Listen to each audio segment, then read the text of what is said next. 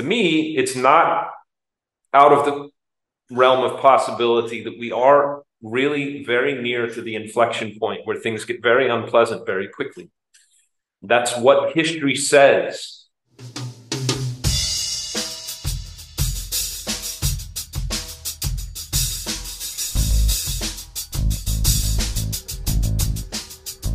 What's up, everybody? Tay Nix here, back again with the Expat Files.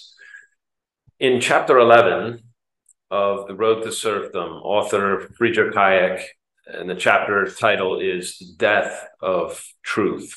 The author details how and if you don't know The Road to Serfdom, it's a book that Hayek wrote. It's a very famous Austrian economist. Hayek's purpose in writing the book was to explain to Westerners, to highlight some of the dangers of socialism in order to have a socialist kind of society and a setup that centralizes power that tightly and that strongly that you have to use unbelievable amounts of force. In chapter 11, he talks about the death of truth. And what he talks about is how, very much like Orwell captured in 1984, how what you're seeing is no longer allowed to be discussed in terms that makes it obvious and true, that you can actually communicate truthfully about what is happening around you. As a just grand tour de force example of this, and I got this from the really excellent podcast that Matt Taibbi does with Walter Kern, both of whom are real wits and obviously tremendous writers, both. There was a fire underneath a freeway in Los Angeles, apparently. I'm nowhere near Los Angeles, thank goodness. But the fire was so intense, and this, whatever date this was, like in the last week to 10 days as I'm recording this.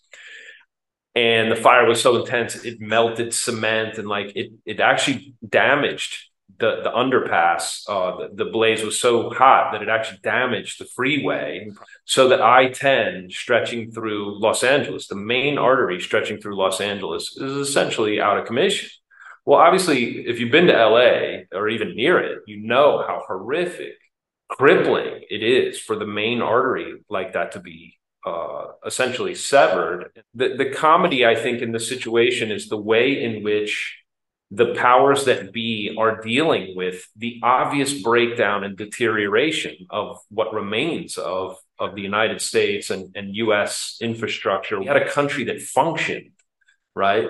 And that the burning of a freeway, first of all, how does a fire start? It gets so out of control and burns so hot that you boil the freeway or burn the freeway and damage a major freeway like that. There should be some laws of physics there that make that almost impossible. And yet, right, so much garbage and shit had been piled up underneath the freeway that here we are. And understand that the New York Times is effectively a kind of mouthpiece or a sort of window on the soul of the elites in this country, in the United States. And the reaction was, no big deal.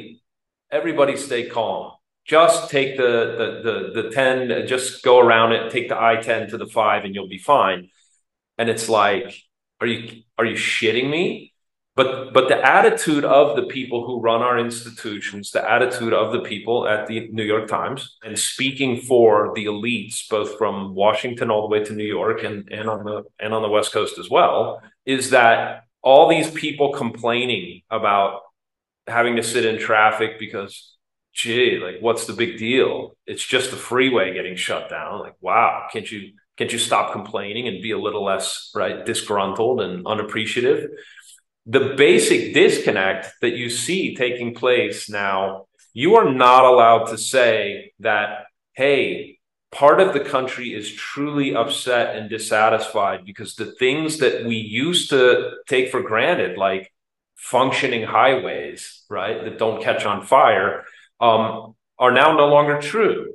That horrific train wreck in Ohio, whenever that was, months ago, a year ago, time seems to blend together now, doesn't it? So many crises, right?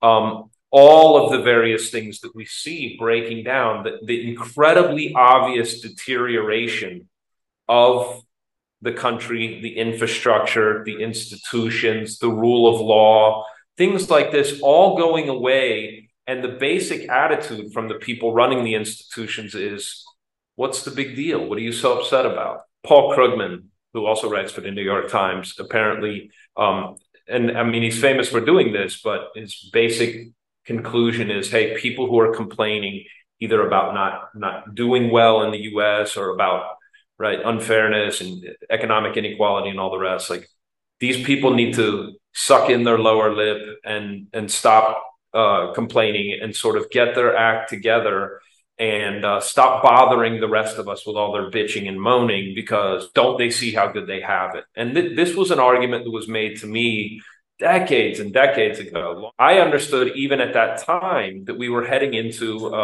a very obvious decline, that things were definitely not going to be as good in the future as they had been up to that point in my life or in our glorious past. And certainly that's exactly what has played out. And the argument that is always, always made, if you think it sucks so bad here, you should go live somewhere else. Well, I did that. I took that advice and took a left turn and sort of left US culture and society and really went out on my own. And what I discovered was, it's true. There are absolutely advantages to living in North America. And once upon a time, these advantages actually mattered to the point where people took care of things like highways and infrastructure. And there weren't millions of, hundreds of thousands of people living in homeless tent shelter encampments in our cities. And trains didn't derail when they were carrying toxic chemicals, and the highway didn't burn and catch on fire in a place like Los Angeles.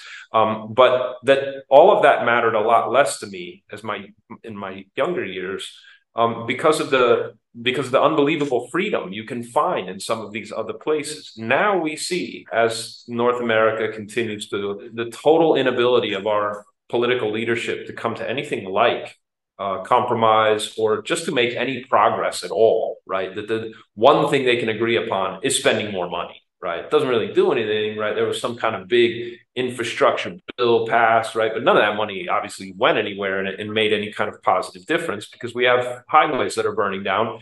And the attitude from the elites is, hey, look, if you don't get how good it is here, then what you have is a cognitive problem, right? You're suffering from cognitive dissonance. The fact that we have tons of homeless people and that our roads are breaking down and that everything is falling down around us is not really true. What's really happening is you just don't know how good you got it.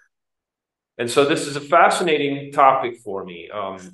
The Chinese premier, Xi Jinping, is coming to San Francisco. Now, I lived in San Francisco on and off for 3 years while I did a graduate degree. And I didn't live in San Francisco. I had a boat and I lived in Half Moon Bay, and I would commute up and down the coast. But I slept in the back of my Subaru and in the back of a girlfriend's van. I would just sleep in the back and get up and go to class in the morning. San Francisco, once upon a time, obviously was one of the premier cities in the world. Even at the time that I was there, it was absolutely disgusting. And the school I went to was in the Mission, so not far from the Tenderloin. If you know the San Francisco layout, if you know the area around Market Street and south of Market especially, it's disgusting. The famous heat map that shows where all the human excrement is, they try to keep an updated heat map, like, hey, somebody just took a shit over here, put it on the map, and you could actually go on this, and there's like an app on your phone so you know how to avoid all the human waste. Drug addicts. I stepped over a guy who was lying face down, bleeding. I assumed he was dead. Nobody seemed to notice or care. I mean, that kind of stuff was going on. And this was 2005. Okay. 18 years later, right, in 2023, it's so bad that in order for the premier to come to California, now it's interesting that he's coming to California. The Chinese are betting heavily that Gavin Newsom will be the front runner for the Democratic ticket. I think that's partly what that means. But he's coming to San Francisco, and now